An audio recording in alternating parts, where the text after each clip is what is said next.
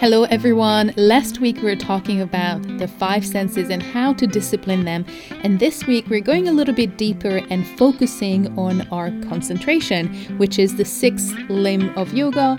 In Sanskrit, it's called Dharana. And I'm Esther, your yoga teacher at Unbothered Wellness. And if you're interested to learn a little bit more about this limb, just listen a bit more. So, Dharana is the study of concentration and channeling all of the senses inwardly. As we all know, the mind wanders in different directions because of the influence exerted by each of the five senses: our smell, our sense of taste, vision, touch, and sound. Especially if there's something that can combine more than one of these senses, it's really easy for our mind to lose focus. Let me just say that I had started recording this. Someone is going out with their lawnmower outside. I can hear them. I can hear my chair clicking as well, because my focus is on trying to create this environment where I can record peacefully and a good quality audio for you so you can enjoy it. But there are things that I pick up on because I notice, okay, that's not perfect. Or the other thing, I have to turn my phone off, or at least put it on Do Not Disturb, because if I get a notification, it's not only going to be in the recording, but it's also going to take my focus away and shift it somewhere else where I'm not trying to focus on right now. This is why the goal of Dharana is to restrain the mind and prevent it from wandering, in turn focusing on the self. So the idea is that we're traveling more and more within ourselves, finding the core, the real essence of who we are without the influence of the outside world.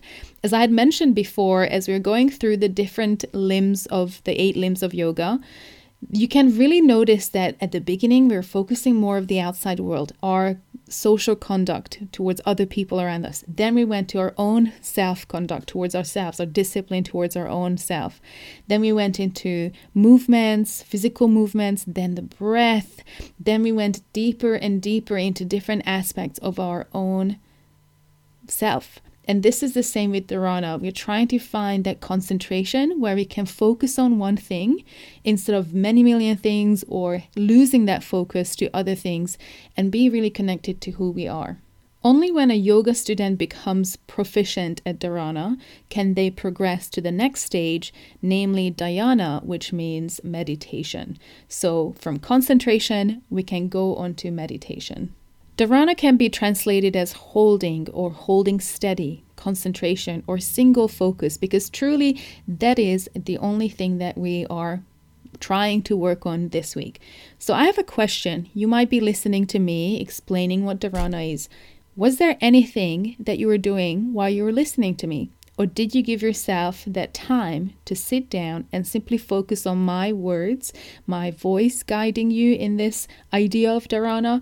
Or did you do maybe house chores? A lot of times when I listen to podcasts or other recordings, I do things in the background.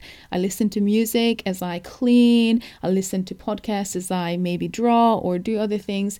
I actually listened to music this morning as I was typing out this little blurb about Dharana, because my focus either shifts too easily, or maybe it needs the extra help from a different sense.